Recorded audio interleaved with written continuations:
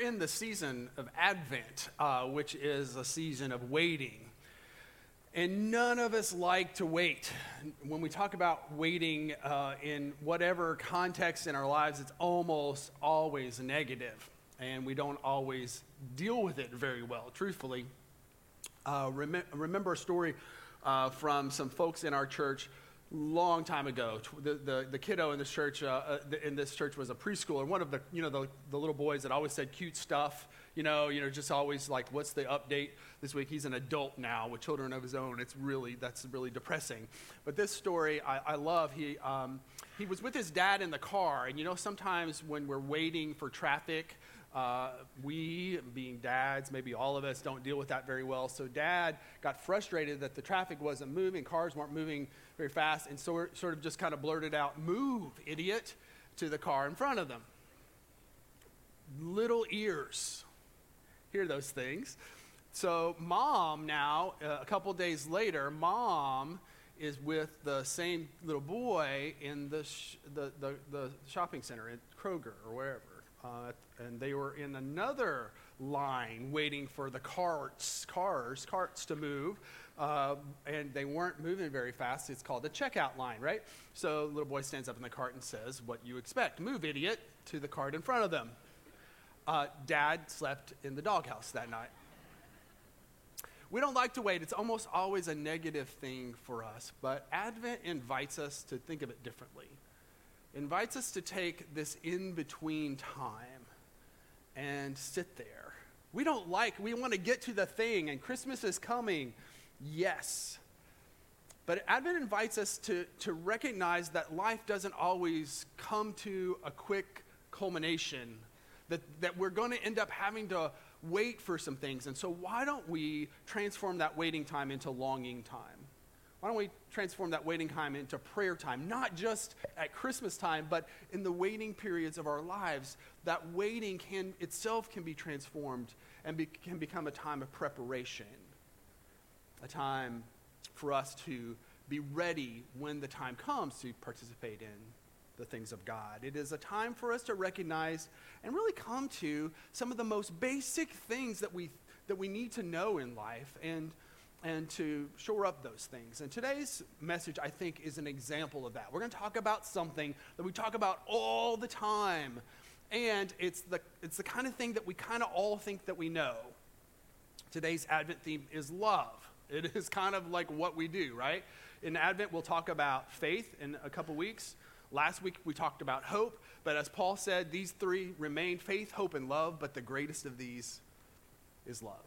This is like our bread and butter. This is our jam. This is what we know and what we think we know. Advent's a chance for us to drill down on these kinds of things.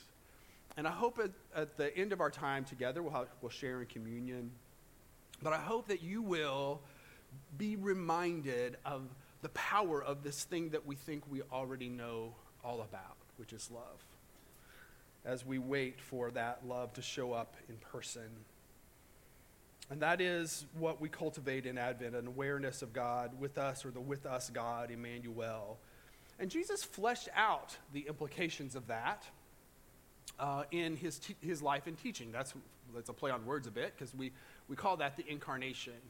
Love in the flesh, God in the flesh, God in person, love in person.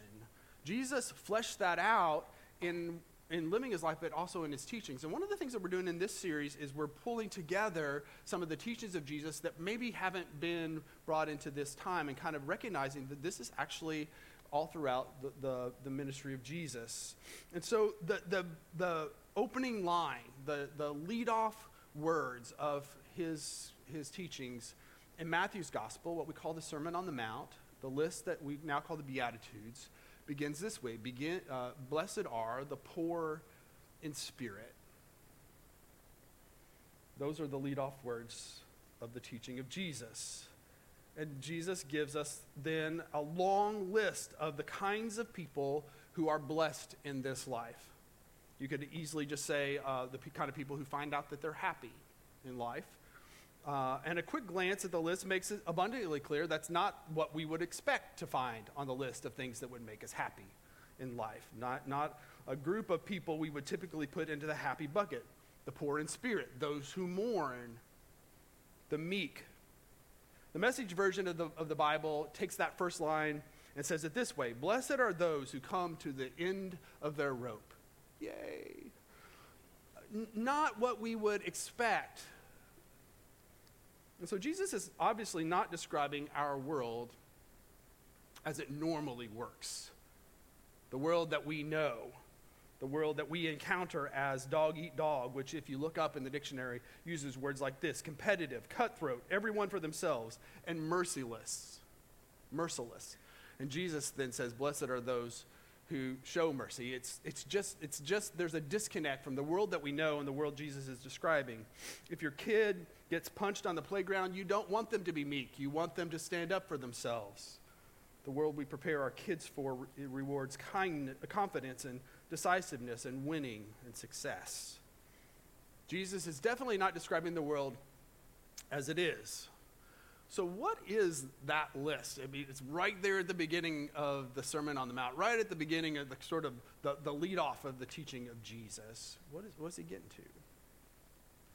Well, maybe he's doing something else. Maybe as we read that list, it becomes maybe a checklist for us to figure out how we can be blessed, #blessed, you might say, and find that in 8 easy steps. Become poor in spirit, become meek, become merciful, become a peacemaker, become persecuted. One way to read the Beatitudes is this list is this: you just do all those things. You become that, and you will be happy. You will have arrived at happiness. And for the longest time, that's maybe how I would have read that list. You kind of go through line by line and ask yourself, how can I be more merciful? How can I be more hungry and thirsty for righteousness? How can I be more pure of heart? And the Beatitudes, that list of the teachings of Jesus, can be a checklist then, a measuring stick for holiness. But what we discover is that some of the things on the list kind of work out in that framework, and some of them definitely don't. Some things we should aspire to and some we shouldn't.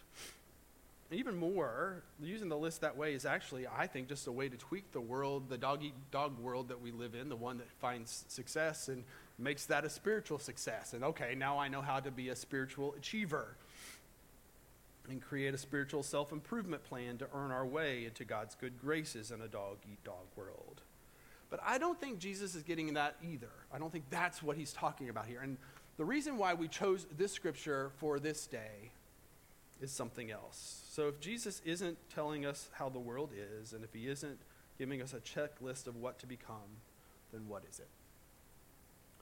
Well, what if the Beatitudes, what if the heart of the teaching of Jesus is instead describing the world transformed by God's presence in it?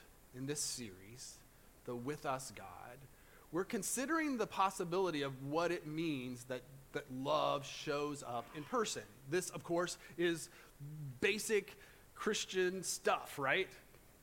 Jesus is God in person, love in person. But what if the Beatitudes are a hint at revealing the power of just how powerful that kind of love is? The thing that we kind of think we know. What if he is helping us understand that it is way more powerful than we even imagined? What if he's describing love that is so powerful it can take some of the worst experiences of life and transform them into experiences of grace and healing, of hope and joy? And what if the purpose of sharing that list is to help us just raise our expectations of what love can do? Now, this is a word that we use a lot, right? Love, right? We talk about how much we love tacos and how much we love our kids, and we use the same word to describe all of it. And yet, even the way we talk about loving each other can kind of be just sort of the thing that you're supposed to say because that's what we do. And in Jesus, we discover love at a level that we just didn't even know was possible. That God is showing up with this thing that is literally the most powerful thing in the universe. Not only so, but it's doing that in ordinary situations, in ordinary people's lives. It's a very human thing. The Beatitudes is a list of very human experiences when life kind of doesn't work out, when you find yourself mourning loss, when you are a peacemaker, which really means you're kind of stuck between two things and you get caught in the middle, when you find yourself not pulling it together spiritually. All of those experiences that we all know. And that honest recognition is actually a great place to start.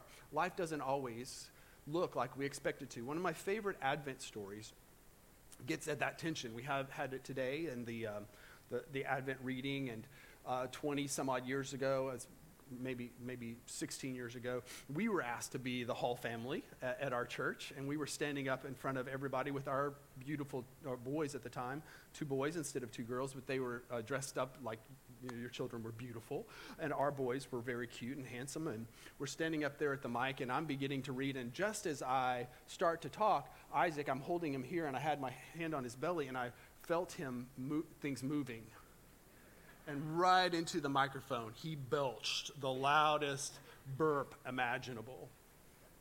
And it's hard to recover the church service when an 18-month-old burps, a man burp, into the microphone. I mean, it's just kind of like, how do you come back from that, right?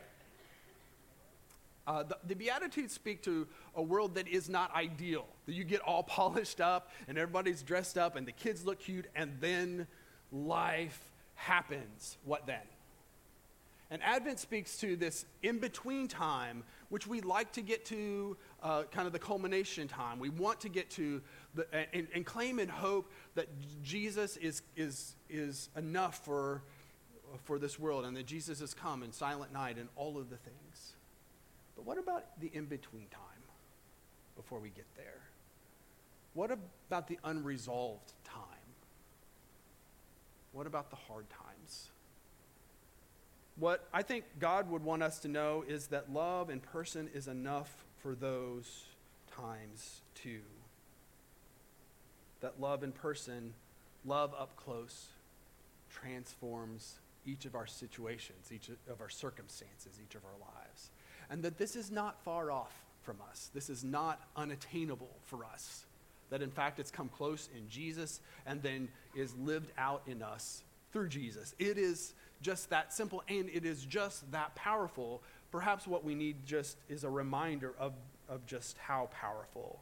That in the person of Jesus, heaven and earth begin to overlap, and then because of that in us, it happens in us too. That heaven and earth begin to overlap in this world through the love of Christ. Everywhere Jesus went, the love of heaven went with him, and it started invading this earth.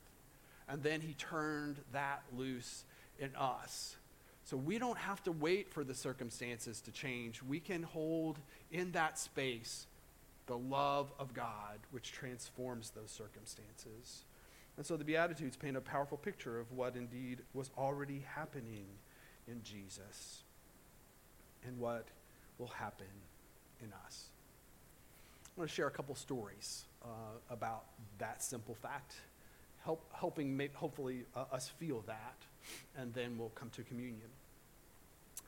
About a year ago, in fact, it was right before the tornadoes. As you know, we had the tornadoes here. We also had them in Mayfield, Kentucky. And one of our members is from Mayfield, Missy Cunningham. How many of you know Missy? Missy was happy to share her story with us today. But Missy's father passed away the week before the tornado. So you know how it sometimes is. The things begin to stack up. COVID, and then her father's illness, and then her father's death, and then a natural disaster, all on top of each other. Actually, a few of us went to Mayfield on the Wednesday before the tornado for Missy's father's visitation, and then the night of the tornado, I saw that it had happened. I texted Missy and said, "Are you okay?" We were texting in between the times between when they had their tornado and we had ours. Missy has been for over 10 years volunteer extraordinaire at Broadway. She can kind of do it all. She works with the kids at our Greenwood campus where she attends. She oversaw our room in the inn ministry where we had homeless folks staying here at the church a couple times a month. She literally kind of has had her hand in various things. Missy, if you know her, is kind of an upbeat person. Doesn't even begin to cover it. She is over the top. She's one of those people, I mean, I love her. She can be too much sometimes, right? And she knows it, which is awesome. And yet, as she experienced the death of her father and then the tragedy stacking up, it took the wind out of her sails. And she told me when her dad died that she was Daddy's little girl, and her life would never be the same. And then over the next few months, it didn't get better. It kept getting worse for her. And so she finally decided she needed to ask for help. And she reached out to Pastor Joe. And Pastor Joe set her up with a Stephen minister. And our Stephen ministers are people who walk alongside us. They're people who go through hours and hours of training, ordinary people walking alongside ordinary people, to be present with them, to be love up close with them. And so she got a Stephen minister, and this is what she writes about that. I can't honestly tell you what about this person struck me so close in my soul, but she did. I did not tell her anything any different than I had told anyone else. I didn't cry any harder, but it was just different. She became the person that I bared my soul to, as if I were sitting with an old friend, not just someone I just met. Her presence, her voice, her spirit became a healing, soothing balm to my broken spirit. The Stephen ministers are people who walk in the pure light of Jesus. They personify Jesus' light in some of our darkest times on this earth. You know, in a time where we kind of have been disrupted, it is helpful to come to stories like this that remind us of the simple power of being intentional about love up close, love in person, finding ways to do that for each other. This is what we do. This is our jam. This is the thing that we have to offer each other and to the world. And it is enough. It is powerful enough. The love of Christ up close and personal with us, then offered in thousands of ways to one another as we serve each other, as we find our place of service in this world, as we offer that up in whatever we do, whatever our job is, whatever our circumstances are. And that's true not just in structured ways, but in the very ordinary relationships of our lives. So I want to share one other story. Some years ago, I came across a story that inspires me and truthfully humbles me as a husband. It is a reminder of what we actually mean when we say we're here to love each other, what that actually looks like. This story is about romantic love, but it is from an unexpected source. And what translates is not just the romance, but the intensity of the love that you're about to hear about. When we use the word love, we're talking about sometimes a very watered down and shallow version of the kind of love that you are about to hear about. Real love in person among ordinary people can be the most beautiful and transforming thing in life. Danny and Annie Parassa lived their entire lives in Brooklyn, New York. You're about to hear Danny's voice because he recorded his story of his love for his wife Annie on NPR's StoryCorps. And it's just a booth in Brooklyn where you can go and tell your story. And what happened out of him doing that is then StoryCorps picked their story up, and they went around the country, becoming an example of the power of ordinary people living their lives with the intensity that you're going to hear. I wanted to share some of that audio because you hear it in Danny's voice. Now, he's from Brooklyn, and he's an old guy, so you're going to have to listen well. But Danny Parassa proposed to his Annie April 22nd, 1979. He found a way every day from that point on to express that love to his wife. He wrote her a letter every single day. And in 2004, they celebrated their 25th anniversary by going into that StoryCorps booth and telling of their love story. And so you're going to hear the first part of that now. And every year on April 22nd around 3 o'clock, I call her and ask her if it was today, would she do it again? And so far the answer's been the same. Yeah, 25 times yes. You see, the thing of it is, I always feel guilty when I say I love you to you, and I say it so often. I say it to remind you that as dumpy as I am, it's coming from me. It's like hearing a beautiful song from a busted old radio. And it's nice of you to keep the radio around the house. If I don't have a note on the kitchen table, I think there's something wrong. You write a love letter to me every morning. Well, the only thing that could possibly be wrong is I couldn't find a silly pen. To my princess, the weather out today is extremely rainy. I'll call you at 11:20 in the morning. It's a romantic weather and report. I love you, I love you, I love you. When a guy is happily married, no matter what happens at work, no matter what happens in the rest of the day, there's a shelter when you get home. There's a knowledge, knowing that you can hug somebody without them throwing you downstairs and saying, get your hands off me. And being married is like having a color television set. You never want to go back to black and white. What a character, right? StoryCorps says that their motto is this: listening is an act of love, and that Danny and Annie came to personify that for them.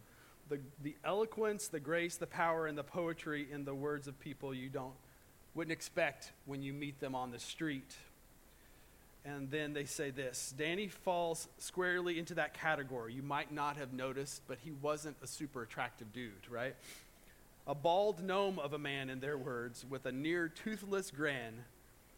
But then this: 1 minute in his presence, and there's no doubt that Danny Perassa radiates more romance and authenticity than all of Hollywood's leading men put together.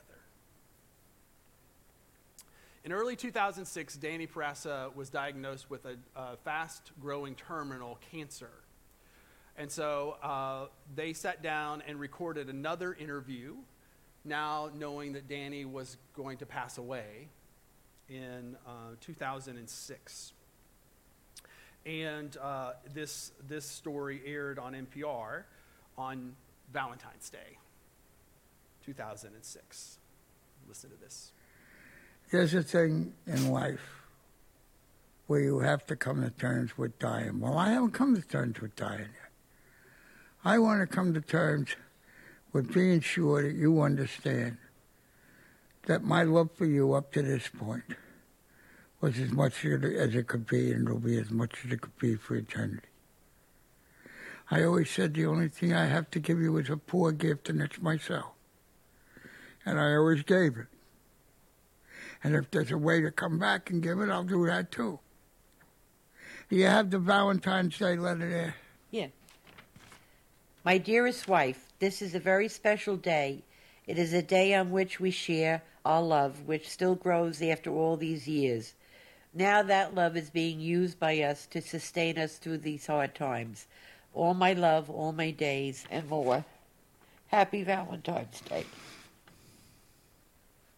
I could write on and on about her. She lights up the room in the morning when she tells me to put both hands on her shoulders so she can support me. She lights up my life when she says to me at night, wouldn't you like a little ice cream? Or would you please drink more water? I mean, those aren't very romantic things to say, but they stir my heart. In my mind, in my heart, there has never been, there is not now, and never will be another Annie. Danny Perassa reminds me that that's all we have to do for the people around us. And there's some more to that story. Thomas Jefferson and John Adams, you may know, died on the 4th of July, almost as a way of sealing what they lived for, the independence and the freedom and ideals they lived for. Danny Perassa died the day that interview was aired, Valentine's Day, 2006, one of the world's great lovers. And Annie read his Valentine's Day letter every day for the next 15 years until she died in 2021 of COVID-19 at the age of 79. Blessed are those who mourn, because it means they had something worth having in the first place. Blessed are those who know love in person, because it transforms every situation and every experience of our lives. Happy are those who know that Christ is that love in person, who find that as the foundation of their lives and then offer it to one another in acts of love and grace to the glory of God. And as we come to the table today, we look on the bread and the cup in this way: God's desire to be up and close and personal with us in every circumstance, transforming even the worst of the worst that we could offer up into the very story of salvation in him. We are reminded how God himself took on flesh and blood and came to us as love in person. And as we eat and drink, heaven invades earth once more in us. Let's prepare to share in Holy Communion together as we find the words on the screen in the great